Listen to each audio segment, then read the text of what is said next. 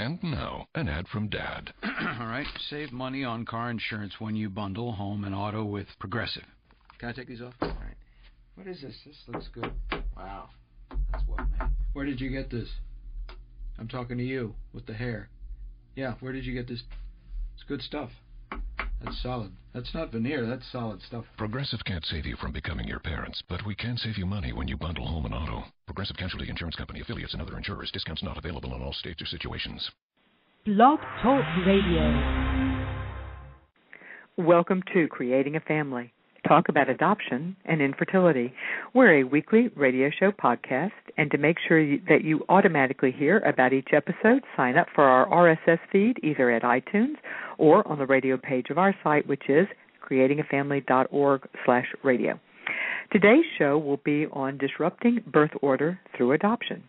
I'm Dawn Davenport. I'm the director of Creating a Family. We're a national nonprofit providing education, resources, and support for both adoption and infertility. You can find us online at creatingafamily.org.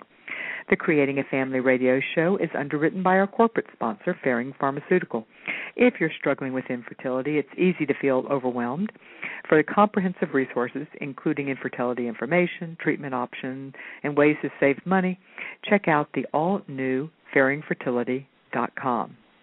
And one favor to ask, if you have enjoyed our show and want to help us grow, please rate this podcast on iTunes. If you have iTunes on your computer or phone, just type in Creating a Family and it will pop right up and there's a button for you to rate it. And if you have an extra moment, I would appreciate it very much, actually, if you would write a comment. I blog on topics of interest to those involved with either adoption or infertility 3 times a week, and a recent one you might like was today's blog, which talks about recent research out of the University of Minnesota on how soon children who are adopted as toddlers attach to their new families. It's really fairly optimistic, and I think you'll enjoy reading about it. We also talk about parenting techniques that can help foster attachment. So please chime in and share your thoughts at creatingafamily.org/blog. This show, as well as all the resources provided by Creating a Family, could not happen without the generous support of our gold sponsors, including Children's Connection. They're an adoption agency with offices throughout Texas providing domestic infant adoption, embryo donation adoption, home studies, and post-adoption support to families really throughout the United States. We also have the Independent Adoption Center, whose mission is to provide open adoption placement and counseling to birth and adoptive families.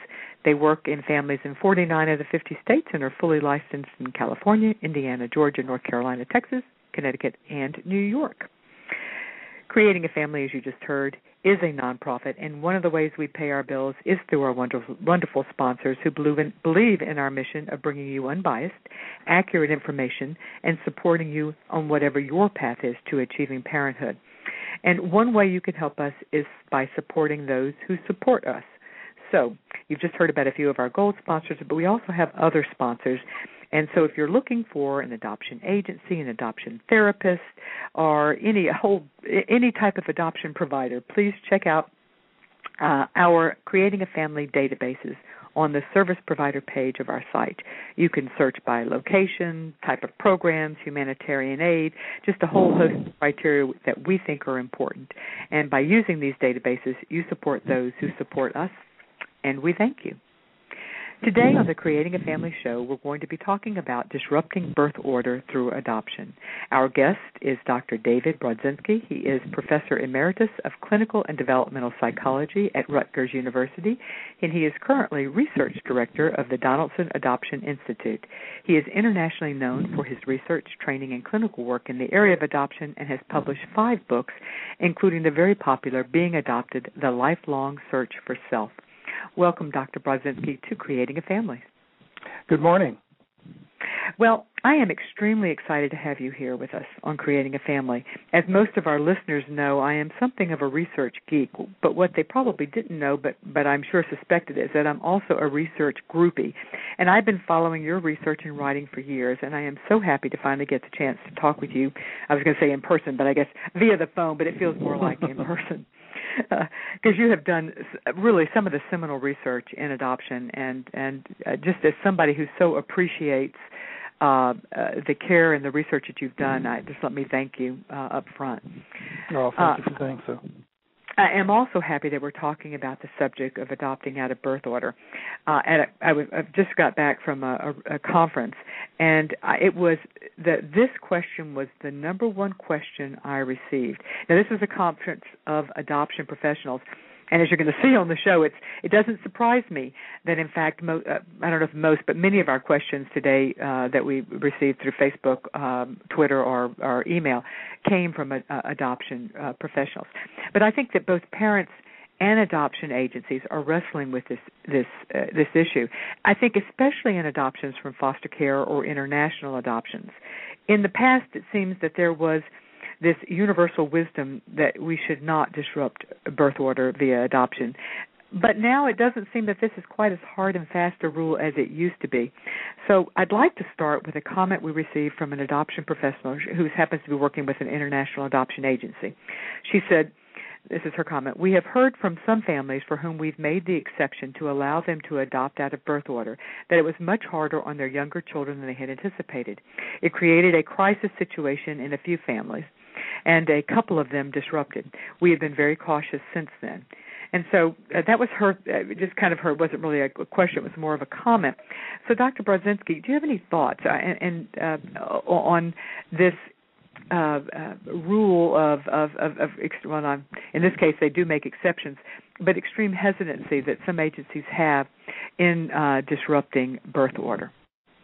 Well, I certainly understand that it's been a question of great interest among the professionals for some time, and certainly among families as well. But like many things in adoption has become extraordinarily complex. I really believe it's a case-by-case situation that you have to look at the family, understand what their dynamics are, look at the issues of the children and what the children's experiences are, and then move forward accordingly. There are times I would definitely be counseling families that disrupting the order probably is not in the interest of this particular family or this particular child who's to be adopted. But in most cases, the vast majority of cases, I think it can work. I mean, it certainly adds challenge. But challenge is something to be managed, dealt with, and overcome, and it usually can be. Okay, and then today we're going to talk about some of the challenges and some of the ways to overcome it. We've received another question from a social worker. That's one of the challenges that you may face. She said, "We have a concern that when a child of a similar age or an older than the child already in the family is placed for adoption, it can set up for the new child to become the org. During the ogre, not org, I guess it's ogre, during those first months when she is seeing how she fits in as a treasured part of the family, if she is acting in ways that intimidate or threaten similar-aged or younger children, parents can find that most of their energy with her has to go towards being firm, enforcing rules, and protecting the other children from her. It can make what would normally be a difficult adjustment even tougher. What are some ways to help families prevent the ogre phenomenon from occurring, such that the parents don't find that in their hearts they are labeling her as the ogre? What strategies are in place to help? What strategies can be put in place to help sidestep aggressive behavior towards younger children? So, Dr. Brodzinski, surely one of the issues can be aggressive behavior of the older child, as all the children are trying to wiggle around and figure out their new place in the family, and aggression can happen, particularly if children have been in a position before where that has been a good survival technique for them. So do you have suggestions?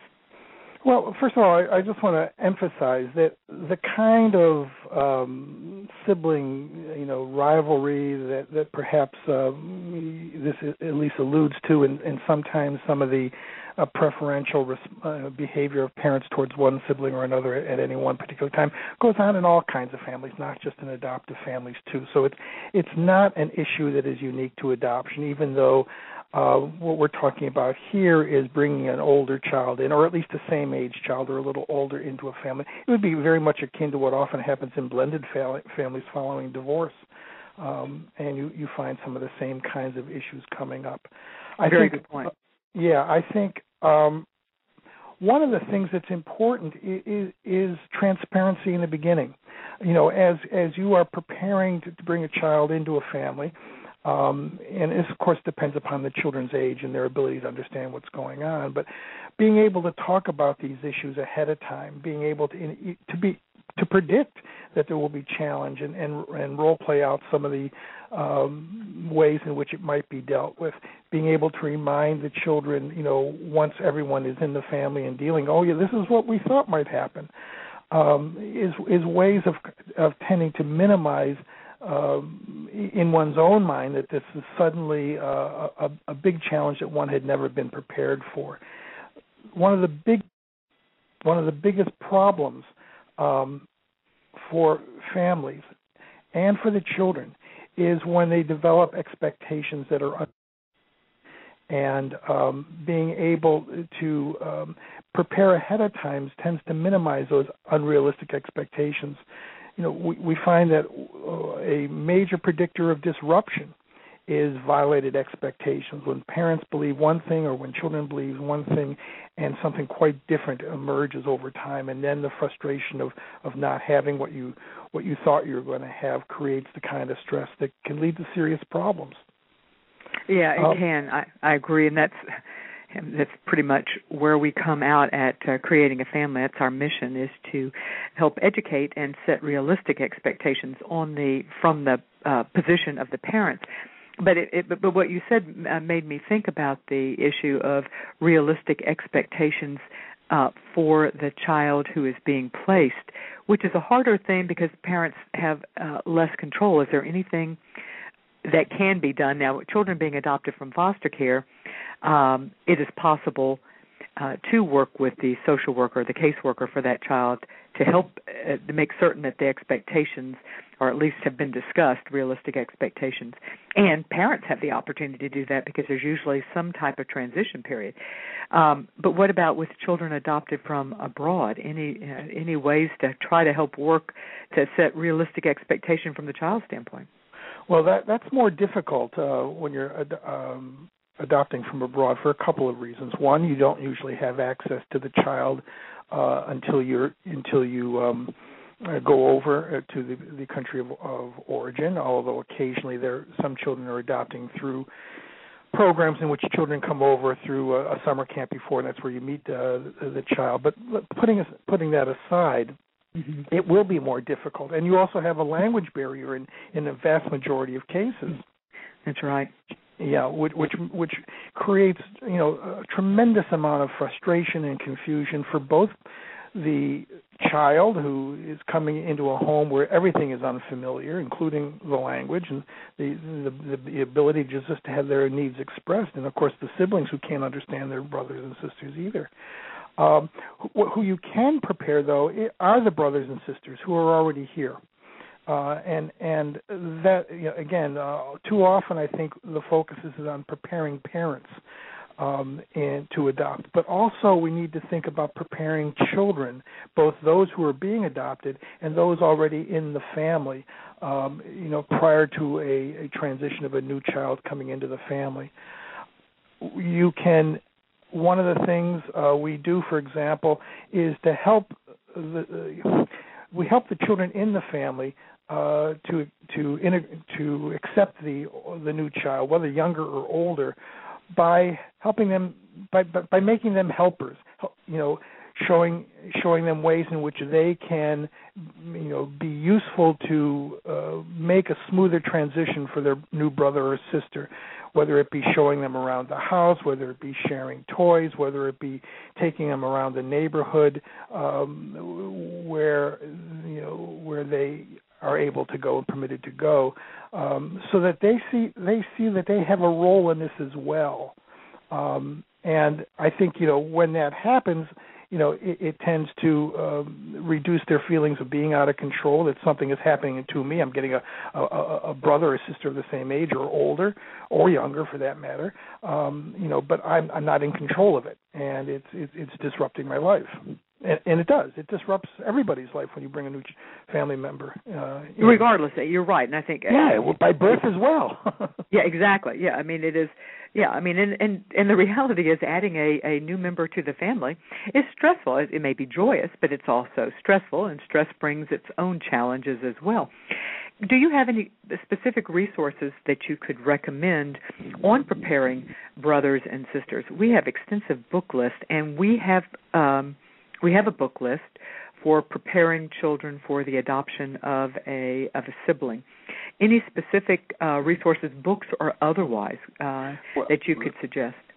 You know, the work of Lois Molina. She's written a couple of books on raising adopted kids. She has some very good suggestions, very practical suggestions about these kinds of issues.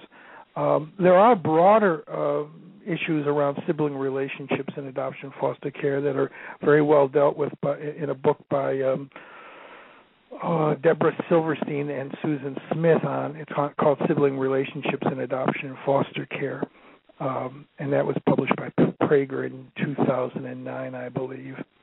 But there's also another one by Arleta James, Brothers and Sisters in Adoption. Exactly. I was about to simply mention the only other one that just pops into my mind is by her. Yeah, and we have all of those listed now. That's not. We have a suggested book for parents, and that's on that. And we also have a suggested book list for children for preparing them for the adoption of a sibling. And some for the adoption, and I'm blanking on the name of it, but I'll find it in just a moment. It's the only one I know of that's an excellent one on adopting a child who is, I think in this case the child may be younger, but the child still has some behaviors that are acting out behaviors, and it helps explain that for all the children. Yeah, Don, I think that the whole issue of adopting a child out of the birth order really is part of a broader issue about preparing children for any kind of adoption. And my point before was that we do a lot of work on preparing parents for adoption, but we don't do much work on preparing the existing children in the family to receive a new brother or sister, or preparing the child themselves to come into an already formed family. It's mostly parent or adult preparation rather than child. That's so true. Certainly, our resources are focused more. Although I will say that one of the ways that we help prepare children is by providing resources, a list of resources for parents to use to help prepare their kids. And the name of the book I was thinking of was Emma's Yucky Brother by Jean Little. I don't know that one. It's good. It helps prepare. The child being brought in was adopted from foster care and was acting out, and so it's talking about how to prepare for those behaviors and things like that, and helping them understand. And I just love the name. I mean, there are so many children's books out that are touching upon, a variety of family dynamic themes now. It's almost hard to keep up with all of them. Amen on that. You're exactly right. Does the age of the child being adopted in relation to the existing children make a difference? If there's so many year age gap is better than a very small age gap, or vice versa. Have you seen any evidence, either in practice or through research, on how age plays out, age differences play out? The age gap, you mean?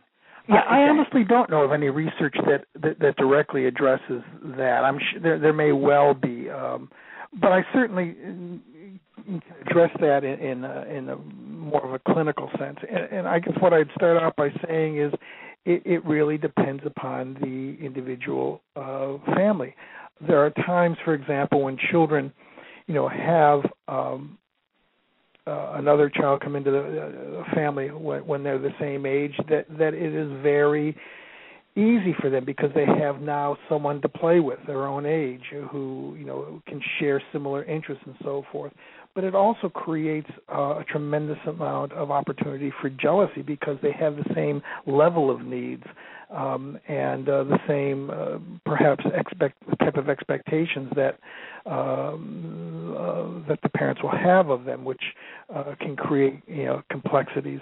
For very younger children are often protected by their youth and not fully understanding what's going on, and that kind of sibling jealousy we see is less often in very younger children than once we get into the middle school years and on up. Children seem to adjust to the entrance of a child or better when they're much younger than when they're older. And generally, would you say it's the preschool age and under, and then school age, or would you make the cutoff more of the middle school age as far as when you should anticipate and do extra preparing and extra thinking through? Well, in the preschool years and on down, children seem to adjust pretty well to the extent that their basic needs are being met and they're the same basic attention that they're getting from their parents is maintained. They're not usually involved in sibling jealousy, and you can often help a preschooler to become mommy's helper to take care of a younger child. For an older child coming into the family, it's a little different. When you're getting into the school age years, 6, 7, 8, and on up, is where you begin to have difficulties, and especially when you're getting into the period when kids are developing strong peer groups. And sharing of peers, jealousy around those issues. I've seen in a couple of cases I've worked with recently where the kids are of the same age, and a child is brought into the family, and suddenly the question is, well, these are my friends, and they're not necessarily your friends, and sometimes actually the friends start to gravitate more towards the new sibling, and which creates jealousy. So, parental expectations that you take the new, you're going out with a group of friends, take the new child, it would automatically, they're now a unit that should go together, when in fact the child who already has established their peer group would be sometimes resentful of all of a sudden having a new tag along. Exactly. I think one of the things parents have to understand is that all the children will have their own unique needs, their own unique interests and so forth, and that has to be respected and reinforced, and that you can't always expect to have to tag along your either new younger or new older brother or sister to something that before was yours to do without the constraints of another brother or sister tagging along. Yeah. Common wisdom says that displacing the eldest is harder than displacing the youngest. Do you agree with that? I think generally that's true, although, and I you hear me qualifying all the time because I'm a researcher. I don't make real strong, this is definitely the case, because we find, we can always find research that supports the opposite. But, I think that it's true when you are displacing someone who used to be the oldest, who had all the privileges, responsibilities, and respect of the older child position, and when that child's role is displaced, it can lead to more complications. But the child who is the baby, who likes that role, not all kids do, but who likes the role of being the baby and getting things by being the baby, so to speak, in the family, is now going to have some complications when a younger child is brought in and all the attention and fuss gets, directed towards the new child. True, and I think we assume that it seems more natural to us that because we always think in terms of a child being displaced from the position of being baby, because that happens through birth. So we perhaps have less sympathy for it in the sense that it's like, well, yeah, everybody has that happen, as opposed to a child being displaced as the eldest. You know, one of the things, and I meant to mention this when you were talking about the new child and the troubles and being identified as the ogre, the one who always has the problems. It's really important for parents to kind of catch their child being good, to try to find the strengths in the child, and to go out of their way, to make sure that those are being addressed, because it's too easy to see a child who is confused, who's frightened, who may be withdrawn or sometimes acting out of the anxiety that they have of the new placement, to address that. We have to address it, but sometimes in the midst of daily life, all we're doing is addressing the problems, and we're taking for granted the things that are going well. Sometimes a good mental game for parents to play is to make certain that at least once a day, preferably twice a day, they make note of something good that the child has done, forcing themselves to take note of it. Because, of course, it happens. It's just that so many other things happen at the same time that sometimes we don't note it. If we don't note it, we won't remember it. Exactly. Yeah. One of the issues parents often face is that the new child may be older in years, but emotionally and behaviorally much younger. So how does this affect birth order disruption, where you've got a child who technically is older but is not behaving that way? Yeah, that's a very common problem, and it can be a big problem because we tend to develop our expectations based upon children's age and what children of a certain age are normally expected to be to do. And I think we need to. Part of this is about preparation, helping parents to understand that this particular child, although 10 years of age, because of the early adversity they experienced, because of some developmental delays, is emotionally operating at a younger age level. And they may need to have some of those earlier needs met in ways that the parents hadn't expected, and frankly, in ways that sometimes are confusing for their siblings. But treating a child only in accordance with their chronological age does them great disservice.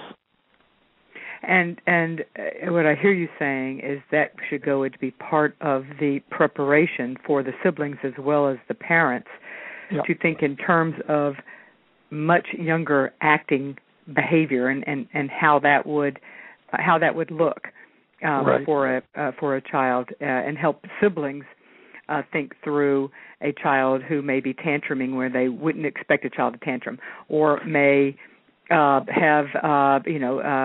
still having potty accidents when you would not be thinking that a child that age, or whatever, or wanting to revert back to some much younger age.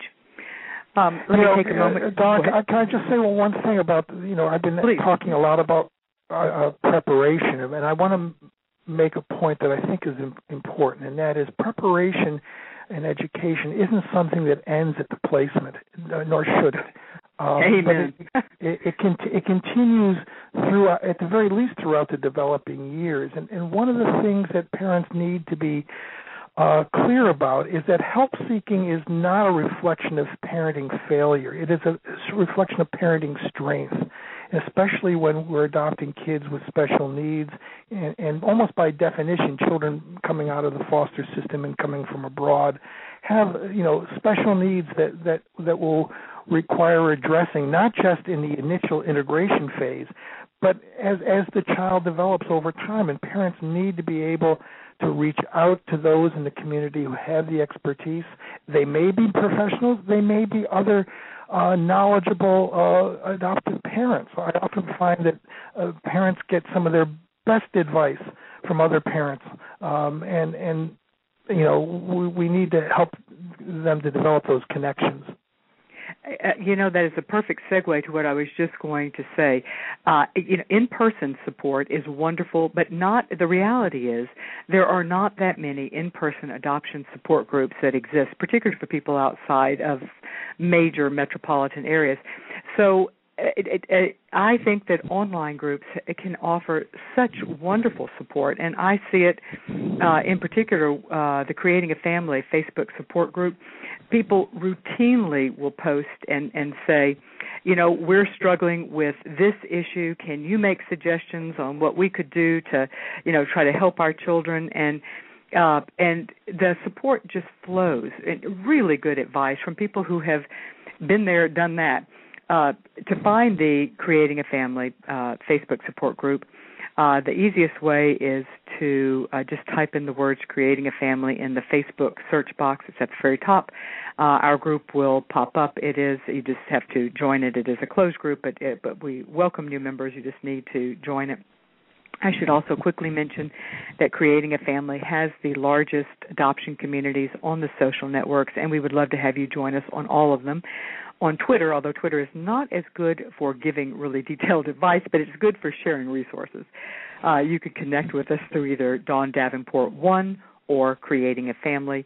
And on Facebook, I just mentioned that we have a support group. We also have a Creating a Family page, and you can also connect with me, Dawn.Davenport1. And we welcome members, and it is I couldn't agree with you more that it is a great way.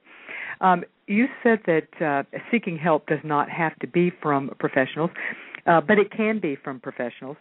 And I agree with you that parents are often, other parents are sometimes the best.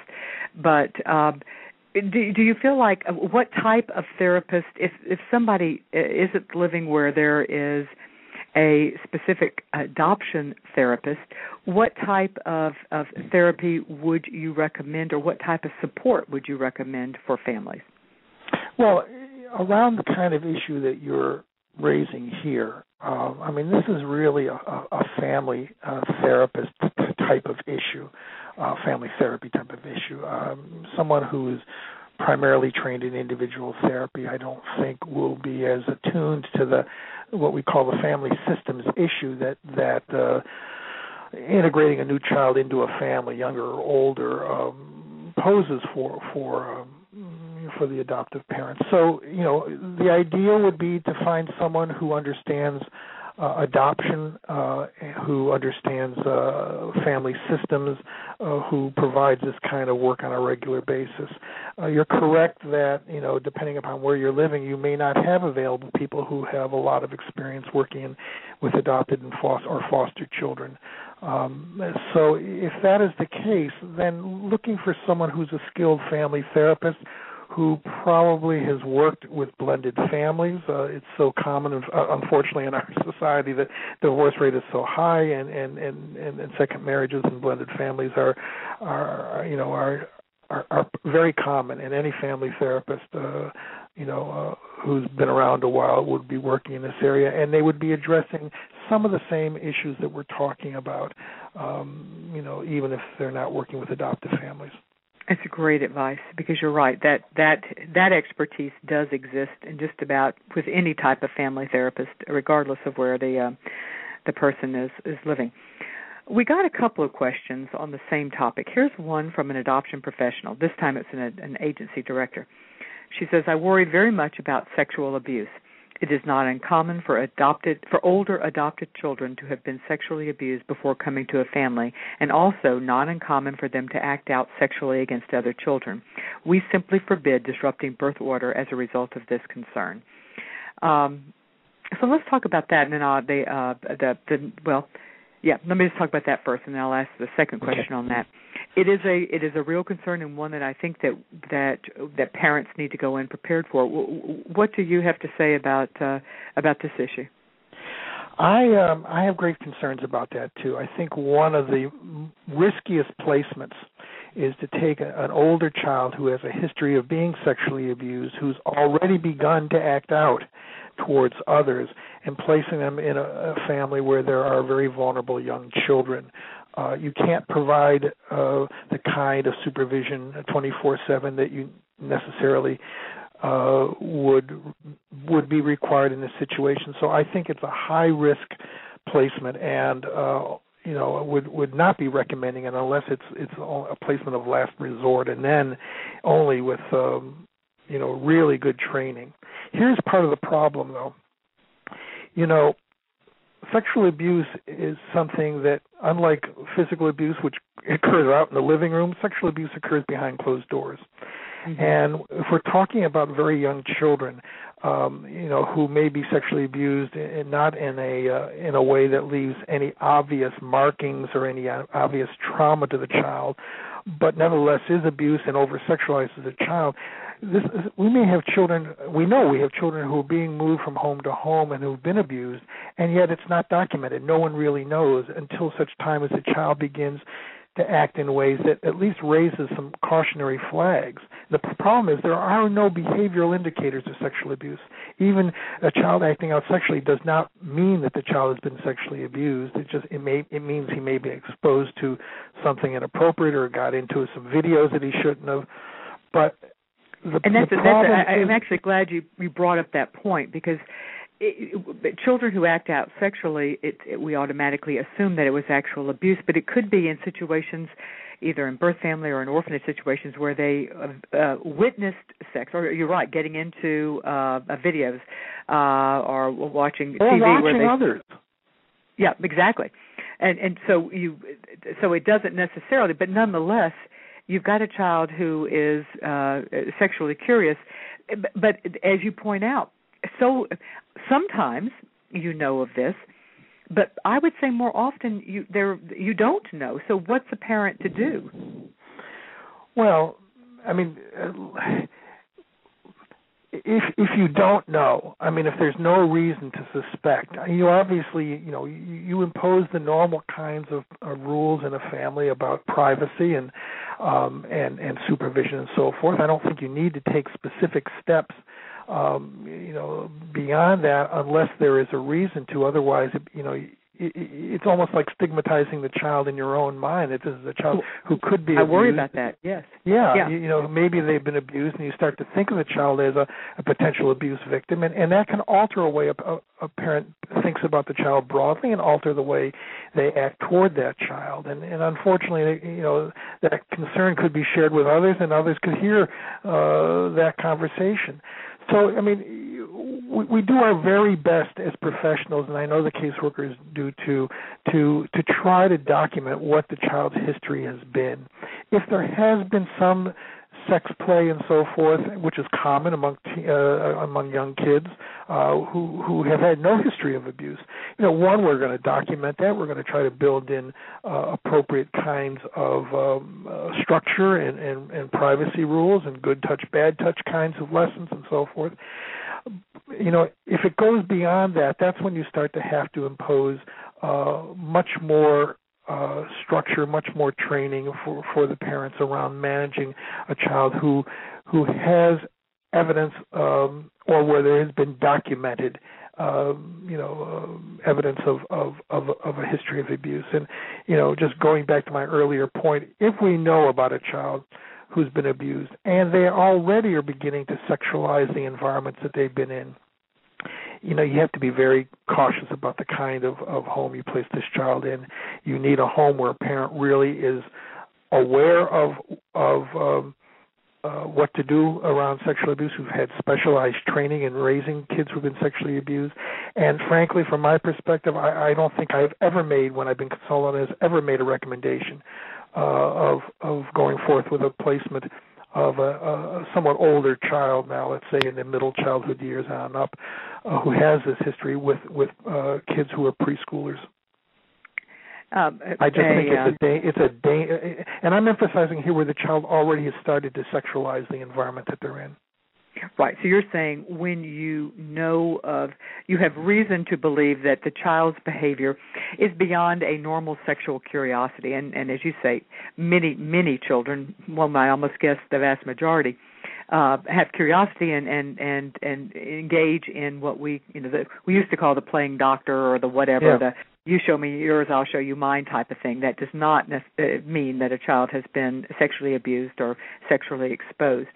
But if you've got a child who is going beyond that, who is acting out sexual acts, what else would be an indicator of a child who likely has been exposed, sexually exposed or sexually abused? How can we make the distinction between that and just normal curiosity? It's difficult. I mean, part of it is how often are they engaging in the act? Is it more compulsive in nature? Are the acts or the questions beyond what we normally see for a child of this age. We don't, children.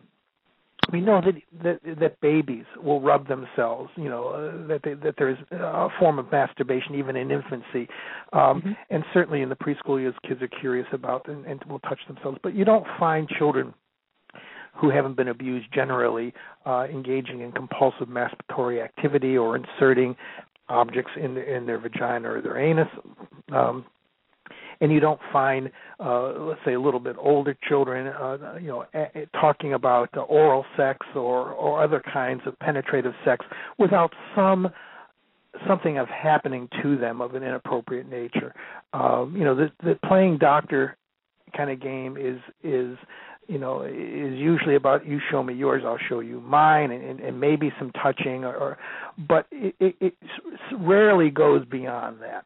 And so what you're looking for are behaviors that are just generally not common for a child of a particular age, and then you have to ask, where did it come from? Well, sometimes because they've seen mommy and daddy, or sometimes it's because they've seen something on a video, but sometimes it is about having something happen to them. And I guess one other point I would make, it's not just when I said I would not place an older child who had been abused with younger kids, I want to offer a caveat, because I was emphasizing before who's already begun to act out sexually towards others, usually younger children. That's usually the case when children have a history of repeated abuse as opposed to a single one or two incidents of it. So I've worked with families where a child, a young boy I'm thinking of, who was abused by a grandfather-like figure, not relative, but someone who played that role in his family when he was 6 or 7 years of age. And he was subsequently, a couple of years later, placed in a family with a preschooler. And he had a single incident of abuse. It was found out. He was not unduly traumatized by it. He was never symptomatic in a sexual way. And with some help, he was able to integrate that experience reasonably healthy. Placement of that boy into a family with younger kids did not pose a risk, because, one, we're seeing a child who's already, where it's been addressed, where he hadn't begun to act out, where there was for lack of a better way of saying it, only a single incident and non-traumatic incident of abuse. Another social worker asks if you recommend a plan whereby parents would not leave their children out of their sight after the new child is placed until the child has been home at least a few months. She acknowledges that this is a challenge for a parent who is the only parent home and who needs to shower or cook dinner, but she notes that abuse can occur in a minute or two when the parent is not supervising children. How realistic, I guess I'm wondering, is it to expect that the child is never out of your sight, but perhaps do you recommend that as a goal for the first couple of months when a older child, particularly if there are younger children in the family, if an older child has been adopted? That I've never made that recommendation myself, although that's usually not I'm not in that role. It's what the caseworkers do. But I've certainly been involved in cases where workers have raised that and sometimes have made that. It's difficult. It's difficult to carry out. I have had families who I know who've hired mother's helpers. So there's always someone there. It gives them the freedom to take the shower, to go shopping, to get a break, quite frankly. Just to not always be on, yeah. Exactly. I mean, frankly, if you are adopting a special needs child, in a situation like you're describing, it's very stressful. Stressful in the sense of simply even the normative parts of integrating an older child into the family, of dealing with their anxiety, of dealing with the unknown for the existing siblings, of all of the work that it takes. And you need when you're adopting special needs kids, you have to be concerned not just with their health, but your own health, and the health of the marital relationship if you're married. So self-care is very important.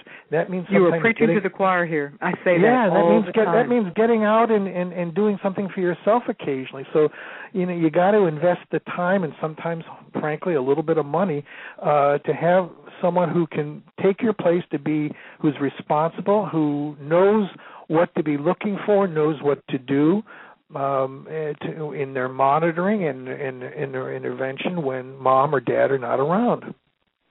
And, I think this is important for people to think about prior to adoption. Let's think of a support system you can get in place. This doesn't have to exist forever. But take the first 6 months and say, okay, can I get my mother-in-law to come over on, every Saturday morning so we can, my husband and I can go for a run and a cup of coffee? Who can I get in the afternoons when we've got homework to do, we've got that meltdown hour, and can I get a college student or a high school student to come over and play with the two younger kids? I mean, just simple things like that I think is really helpful to think about before you go into the adoption. And then even one step further, which would be, where do we go to get for help? I mean, where is there a therapist that we can access if we see that we need them? Let's go ahead and join some of the in-person or online support groups and start, figuring out, when how they work and introduce ourselves and become familiar with those. To do that before we adopt, so that we are more, because after you adopt, the last thing you've got time to do that first couple of months is seek out help and set up a new system. You're absolutely correct. I mean, the preparation is also about thinking about your support systems, who you can bring in to help you, the kind of respite. Frankly, that's what it is sometimes, respite. It is. That is important to build into the whole process of integrating a new child.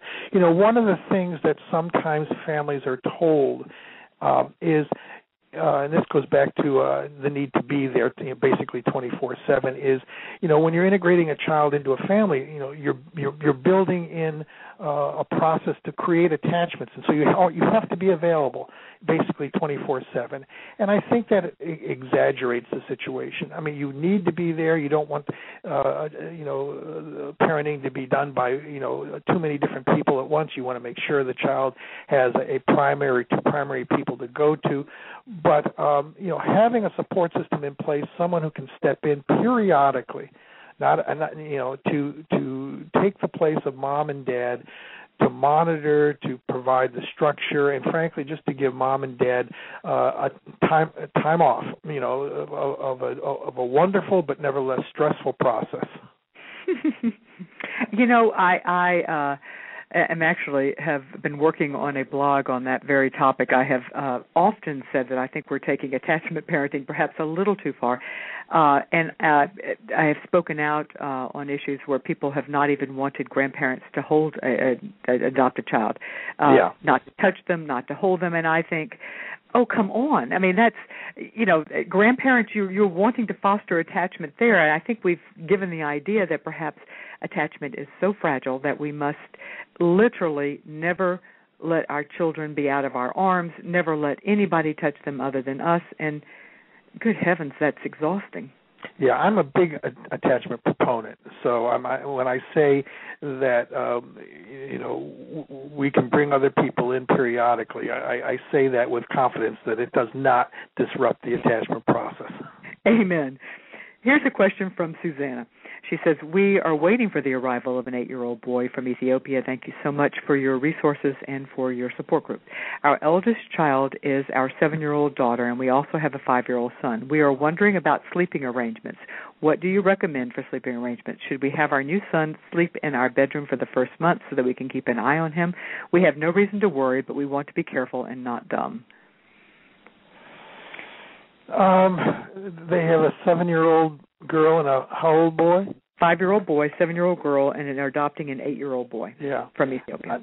I see little reason to have him sleep in the room with them. And in fact, I would normalize it by having them sleep, probably sleep in the room with his brother to build that bond. But ensure that that they are attuned to if he's having nightmares or other kinds of anxieties where they believe their presence needs to be increased. That could be considered an option, but I would see little reason necessarily to have him sleep there.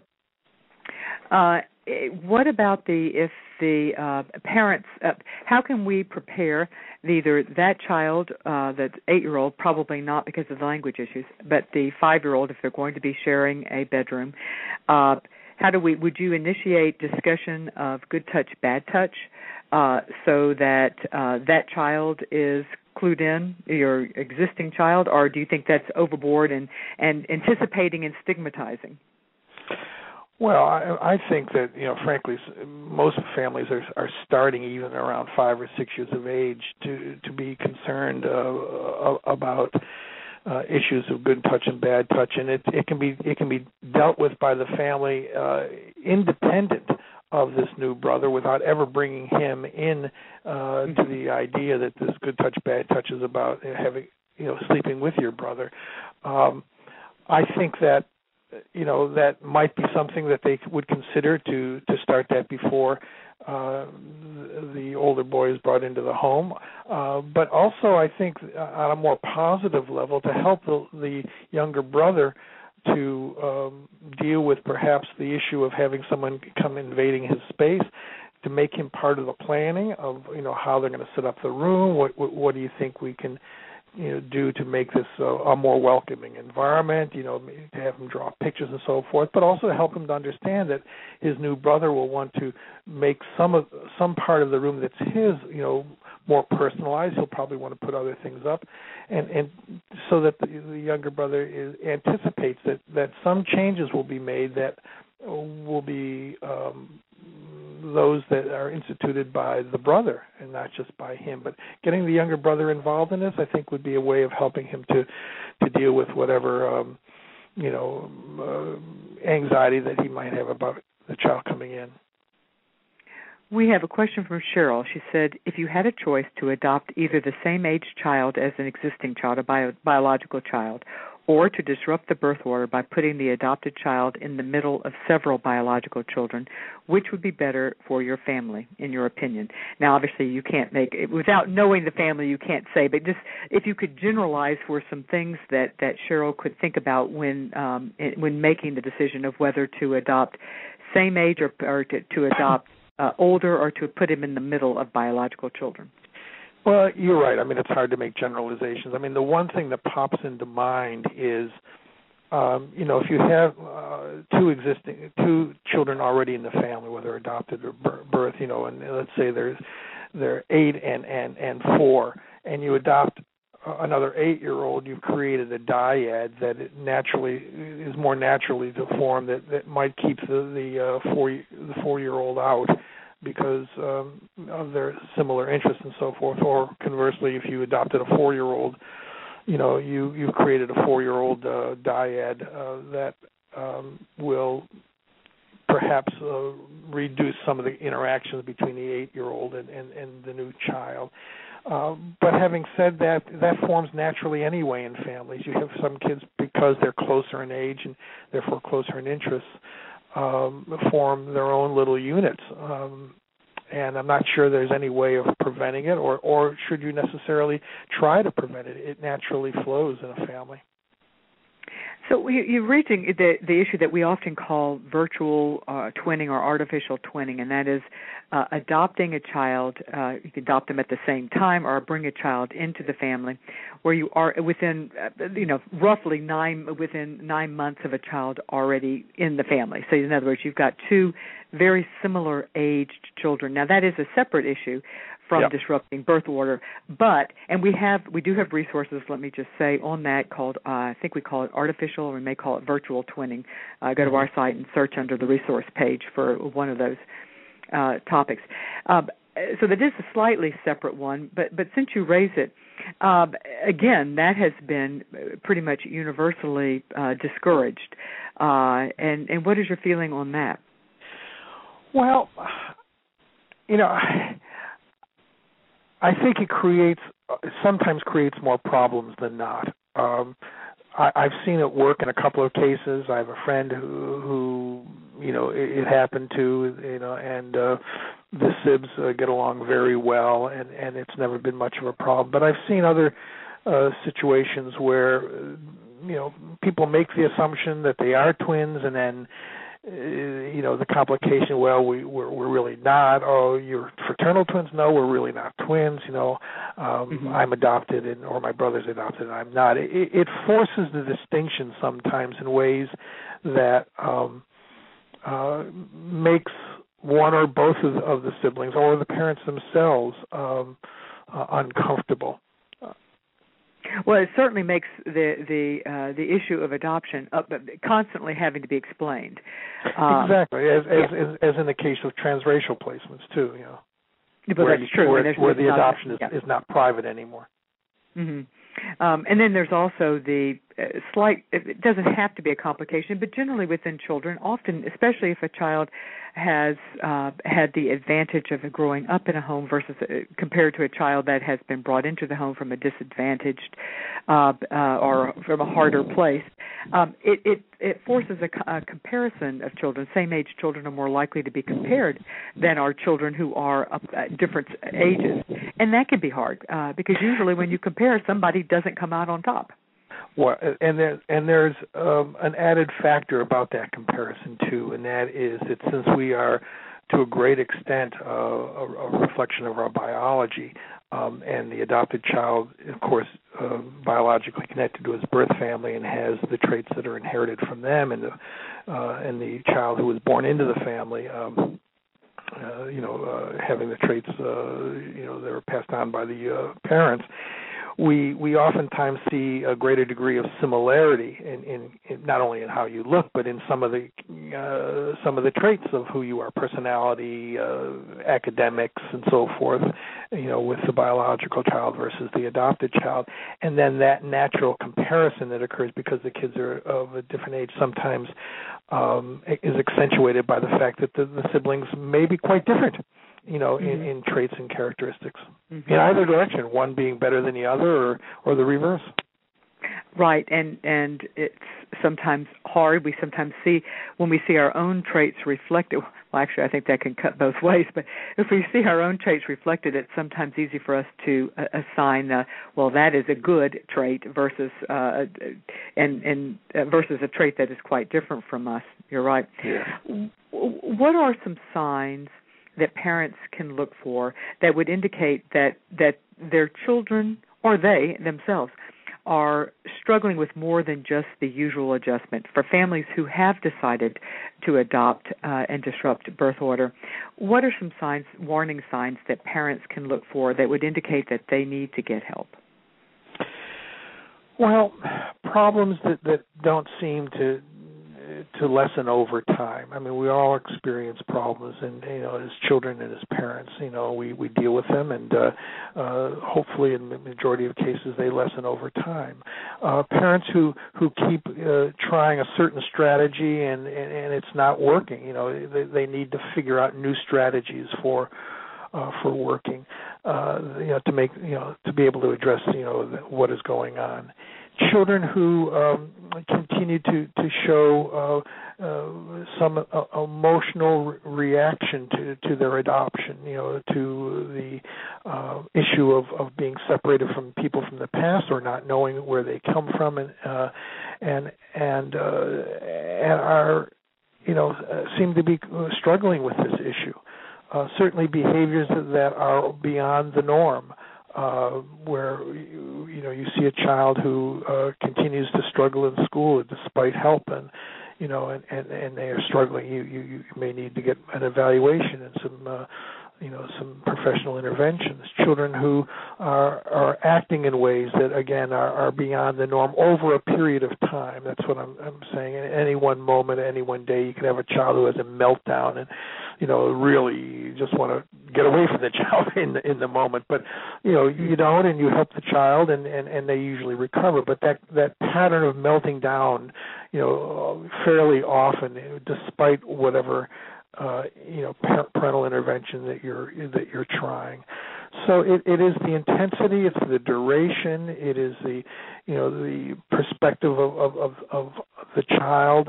We have to be appreciative of the fact that parents have their views and their experiences of adoption. Children have their own views, their own experiences, and we have to be attuned to how children are processing the whole experience of being adopted. And it's not always shared with parents. There is a lot going on in children that gets shared and a lot that goes on with children that are not shared, and particularly as kids move from the preschool years where they share a lot into the school age years where they begin sometimes to be more private with their thoughts and their feelings. We have to be attuned to the subtleties that that children often need something special. It can be from a parent. It can be more attention around the issue, but it may be that they need someone outside the family to be talking to, or that the family itself, despite trying to deal with these issues again and again, are not making the progress they want, and that's when they seek help. And we've talked about the child's behavior. What about feelings that parents are having that would indicate that they need that they can recognize feelings within themselves that would indicate that they need help? Sure.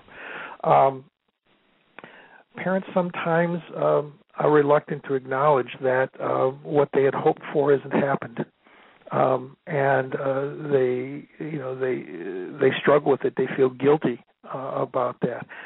They feel depressed sometimes. They feel anxious about their ability to meet the child's needs.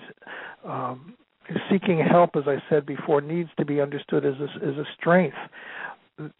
Adopting kids from foster care and adopting kids from abroad, represents some challenges over and above baby adoption, domestic baby adoption.